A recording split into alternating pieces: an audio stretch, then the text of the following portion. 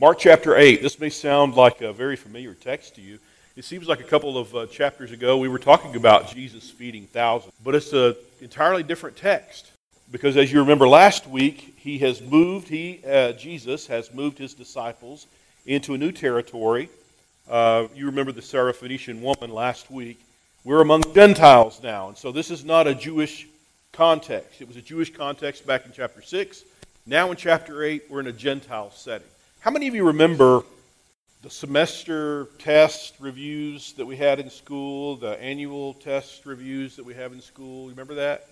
Yeah, anybody? I always loved those because, they told you exactly what was on the test. But you had to look at the review. It was not that they just taught the information, but you had to review the information, and then it was a kind of a crapshoot whether you passed the test or not, because oftentimes I didn't look at the review.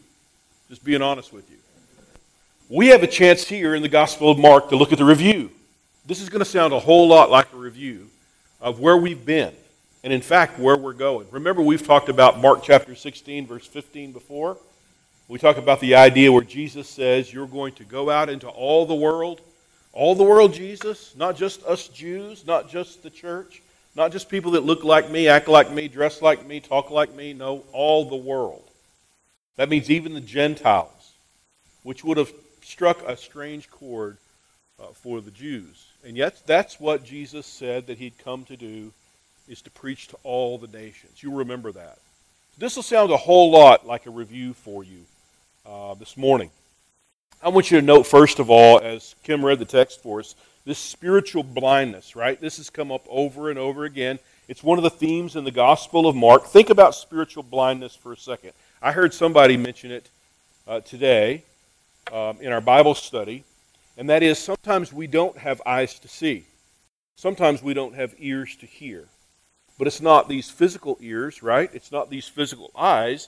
It's something spiritual that is right there in front of us, and yet we still miss it. Anybody else?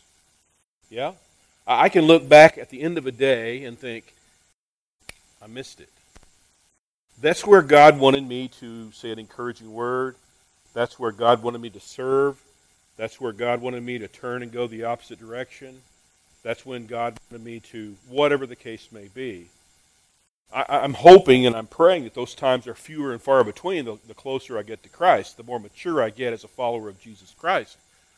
But I've got to be honest with you. Sometimes my flesh wins out, right? And I know your flesh wins out as well. And so when we pray about this spiritual blindness, it's not just a one-time thing, right? You don't hear the gospel one time and think, I need to preach about, or I need to think about, or I need to teach about spiritual blindness. Or I need to think about how I hear spiritually, right? That doesn't come as a new believer. That's something totally foreign to you. But the more we grow, the more we have to understand that spiritual versus flesh tension that happens in our life is a constant battle. And it's going to be a constant battle until we're completely restored. That doesn't sound like good news, does it? It's going to be a constant battle to pray for spiritual eyes to see, for spiritual ears to hear. Another word that we use for that is what? It's discernment. How many of you more discerning today than you were 6 months ago, a year ago, 5 years ago? If you've never thought about it, maybe you ought to think about it. Because if we're growing, if we're a babe in Christ when we first come to Jesus, and we're growing up as we should be, if we're off the milk and on to the meat, hopefully we're more discerning. Hopefully we can see with those spiritual eyes. Hopefully we can hear with those spiritual ears. Did you notice this is not just the religious people here? It's not just the religious people who have this blindness, right? It's the disciples. It's the closest follower, even Peter, James, and John, even Judas. They just don't get it. And we're quick to point our fingers at them, church, and say they just don't get it. But we never look in the mirror and say, man, I'm just as blind as they are. Or I'm just as deaf as they are when God speaks. Spiritual blindness is alive and well. It's not just the Pharisees. It's not just the disciples, those in the inner circle of Jesus. There are also people in the church, big C, there are also people in the church that are spiritually blind. There are also people in the church that are spiritually deaf. In other words, that text is not just from Isaiah for 700 years prior to Jesus Christ. It's that as long as we have that tension, there's always going to be that struggle. Fair enough? I want to focus more of our attention down in verse 13, 14, and following. Look at what it says. And matter of fact, let's look back at verse 11. The Pharisees, it says, came to test Jesus, or to question Jesus. To test him, they asked for a sign from heaven. Now, unless you're Larry Bergen and you know Greek, this idea of testing is about confrontation. In other words, it's not about just show us the truth, give us the review, Jesus. Tell us what you've seen, what you've showed us before. Tell us what it's all about, Jesus. It's not about that for them. It's a confrontational kind of thing, right? In other words, they show up looking for a fight. And Jesus is not willing to give them a fight. Notice what it says. The Pharisees came and began to question Jesus. Their motivation is to test him, and they asked him for a sign from heaven. Now, that would not be, a sign from heaven would not be a problem in that we see that over and over throughout the Gospels, especially in Matthew and even in John. He talks about 7 signs in regards to the miracles. But here we have, in this particular Gospel, in Mark, where their motivation is very clear. They're about confrontation. They're about testing Jesus. They want to rebuke him. That's what a better translation of that Greek term is. They want to rebuke him. They want to say, prove it to us, Jesus. You give us something better. And notice what happens. It says he sighed deeply. Have you ever done that with your kids? Jackie, have you ever done that with your kids? I just saw you do that with your kids on the way out. And I'm not pointing at, we've all done that, right?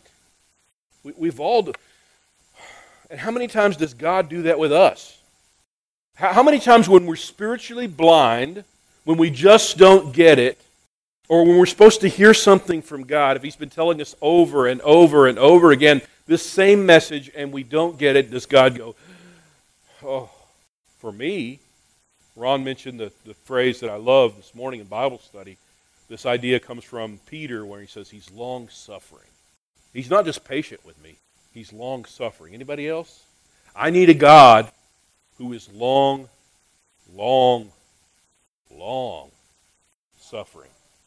I need a gracious God. But notice he's not willing to give them another sign. He's shown them everything that he's going to show them. And look what he said. Look what it says, verse 12. He sighed deeply and said, why does this generation, why do these people who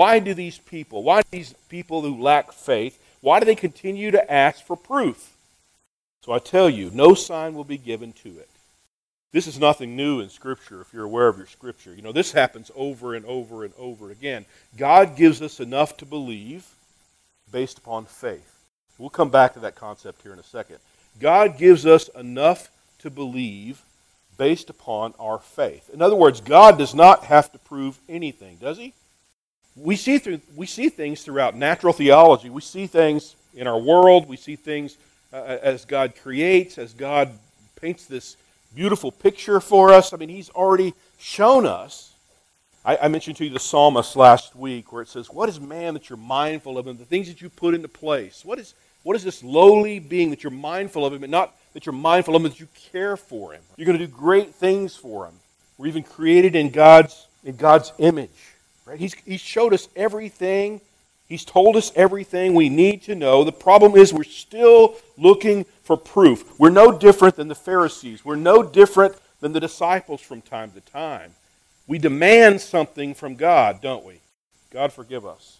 So he said they left him and they went back into the boat and crossed to the other side. They go back to the Jewish nation for a second. And notice he uses this as a teaching opportunity. Verse 14 says, the disciples had forgotten to bring bread except one loaf they had with them in the boat. And Jesus, aware of their anxiety, cautions them and says, be careful, watch out. Watch out for the yeast of the Pharisees and that of Herod. That's an interesting phrase, isn't it? Watch out for the yeast of the Pharisees. We know who the Pharisees are, right? They're religious people. They're law-abiding citizens. They follow the 613 laws. They're the ones that they toe the mark when it comes to religion. And Jesus, God in the flesh, says, watch out for those people. And it's not just about those people, it's about what they do. You know what yeast does, right? When you activate yeast, what does it do? It rises, and it permeates the whole dough. And so when Jesus warns them about the yeast of the Pharisees and that of Herod, what's he saying? We talked about this last week. You guys remember the term hypocrisy. Hypocrisy is saying one thing and doing another. We've been accused, the church, the big C, has been accused of being a bunch of hypocrites. I don't want to go join those hypocrites down at the church. You've ever heard that before? I've heard that before. I don't want to join those. There's a bunch of hypocrites down at the church. You know why? Because all too often it's true. We say we believe something, and yet we do something totally opposite. Now you may be thinking, well, not me. I'm really devoted. I'm really committed. I'm here every Sunday. When they have a Bible study, I'm the first one in line, right? Is that true? Do none of us struggle with hypocrisy?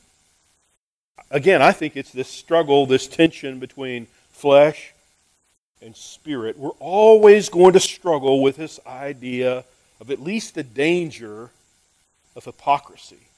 Would you hold your thumb there in Mark chapter 8 and turn with me, if you will, to 1 Corinthians. Look at 1 Corinthians, and let's look at chapter 5. Glenn just read a text for us about the Lord's Supper, and Paul is dealing with a struggling church.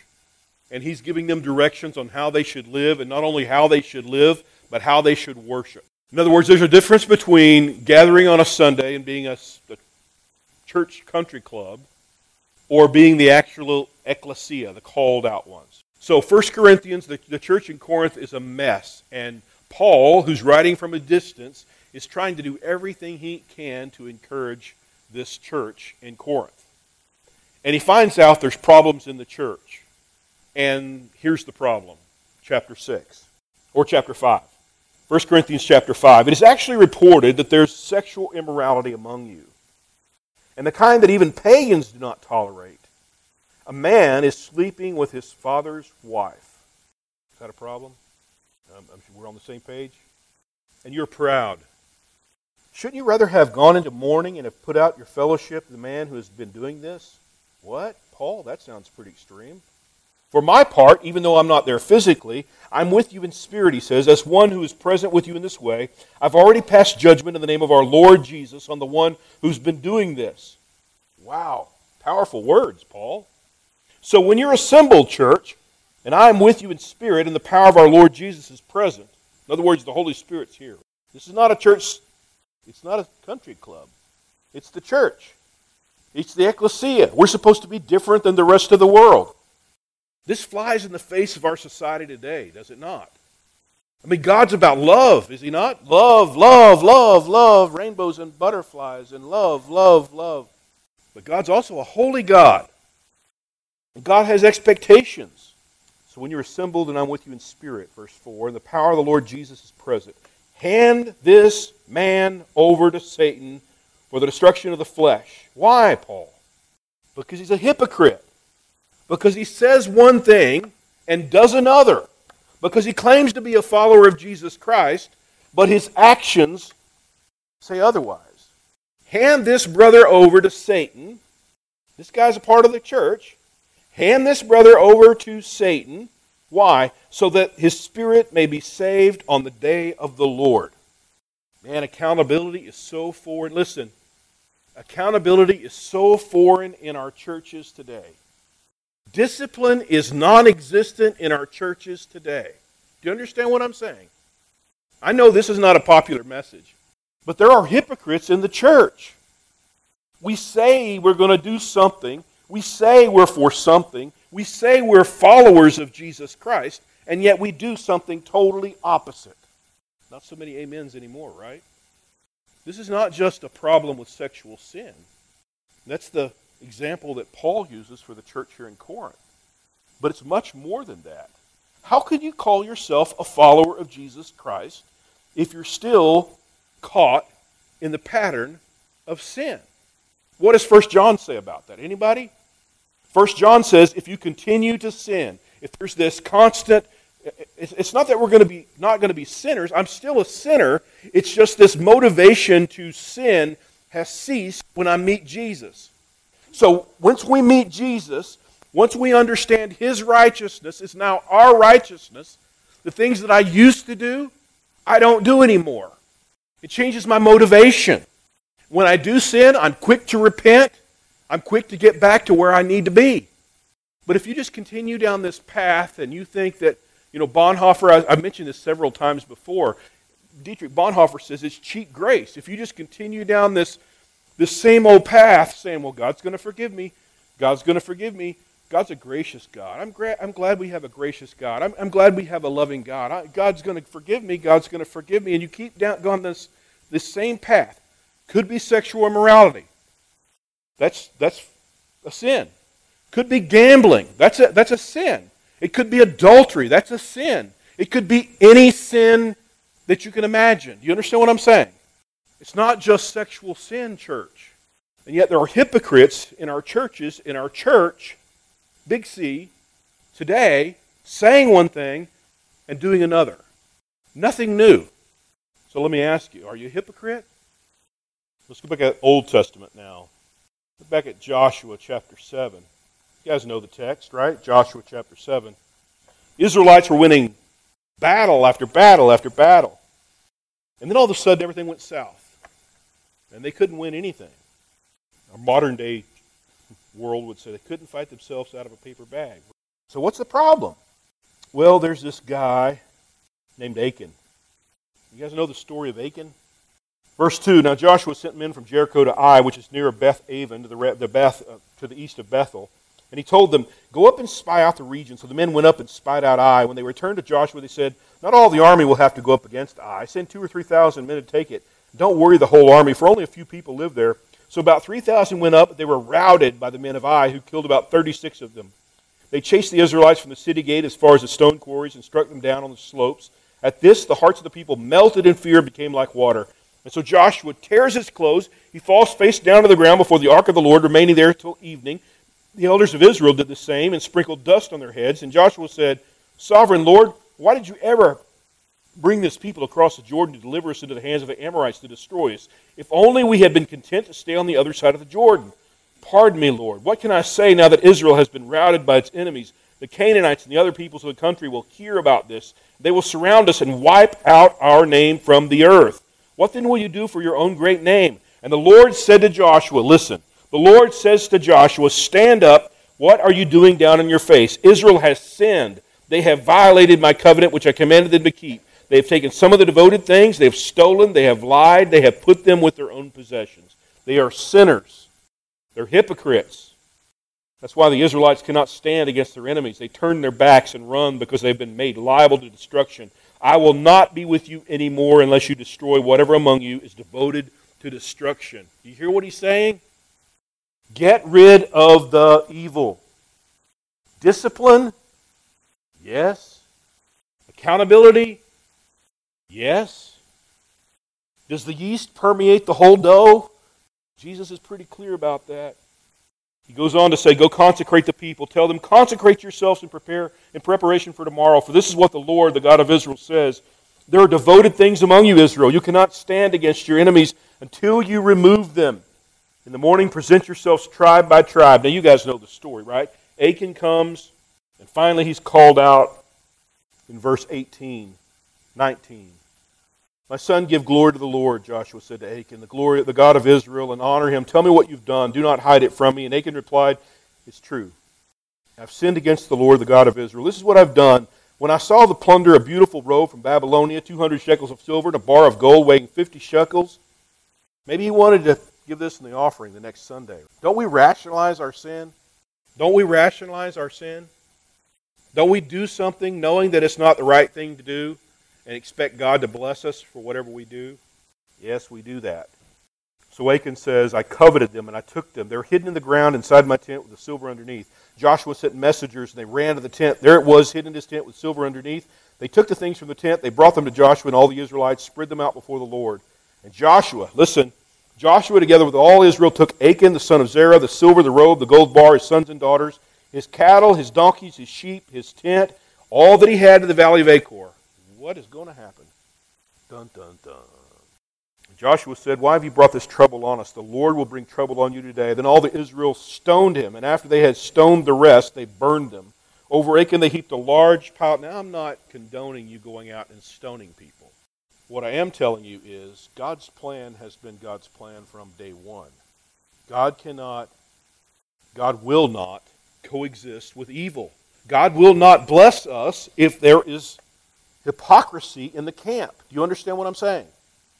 Whether it's 1 Corinthians, the immoral brother, whether it's a thief, here in Joshua chapter 7, Jesus makes it clear that sin penetrates holiness. Sin penetrates holiness. Leviticus 11:44, be holy. Be set apart. Why? Because God is set apart. Because God is the one true God.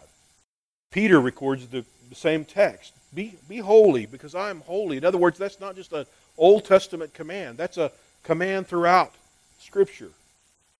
And every time we see sin permeating the camp, that's exactly what Jesus is saying, is he not? Look out. Beware. Watch out for the yeast of the Pharisees and that of Herod. They look the part. They act the part. They're followers of 613 laws. And Jesus will call them whitewashed tombs in another text. You look good on the outside, but you're dead inside. Well, they discussed this with one another, and they said, this is Mark 8, it's because we have no bread. Have you ever been, not that we're any more spiritual than they were, but I think that God gives us some revelation as New Testament believers. What I mean by that is God shows us things that our ancestors, our brothers and sisters didn't know. We're highly privileged. I hope you understand that. I mean, they didn't have this. And every time I think about that, I think of verse 16 where it says, they discussed this with one another and said, it's because we have no bread. Man, if that's not a discouraging text, they still have no spiritual eyes. They still have no spiritual ears. And Jesus asked them, why are you talking about having no bread? They were all there when Jesus fed thousands of people among the Jews. A couple of chapters ago. They were all there when they thought they had limits on God, as we talked about last week. They thought that Jesus wouldn't do it here in a desolate place. That's why that word is there. It's a desolate place. It's a place where you're not going to find a whole lot of food. And in fact, they didn't find a whole lot of food. But look what Jesus did. They still can't see. They still can't hear.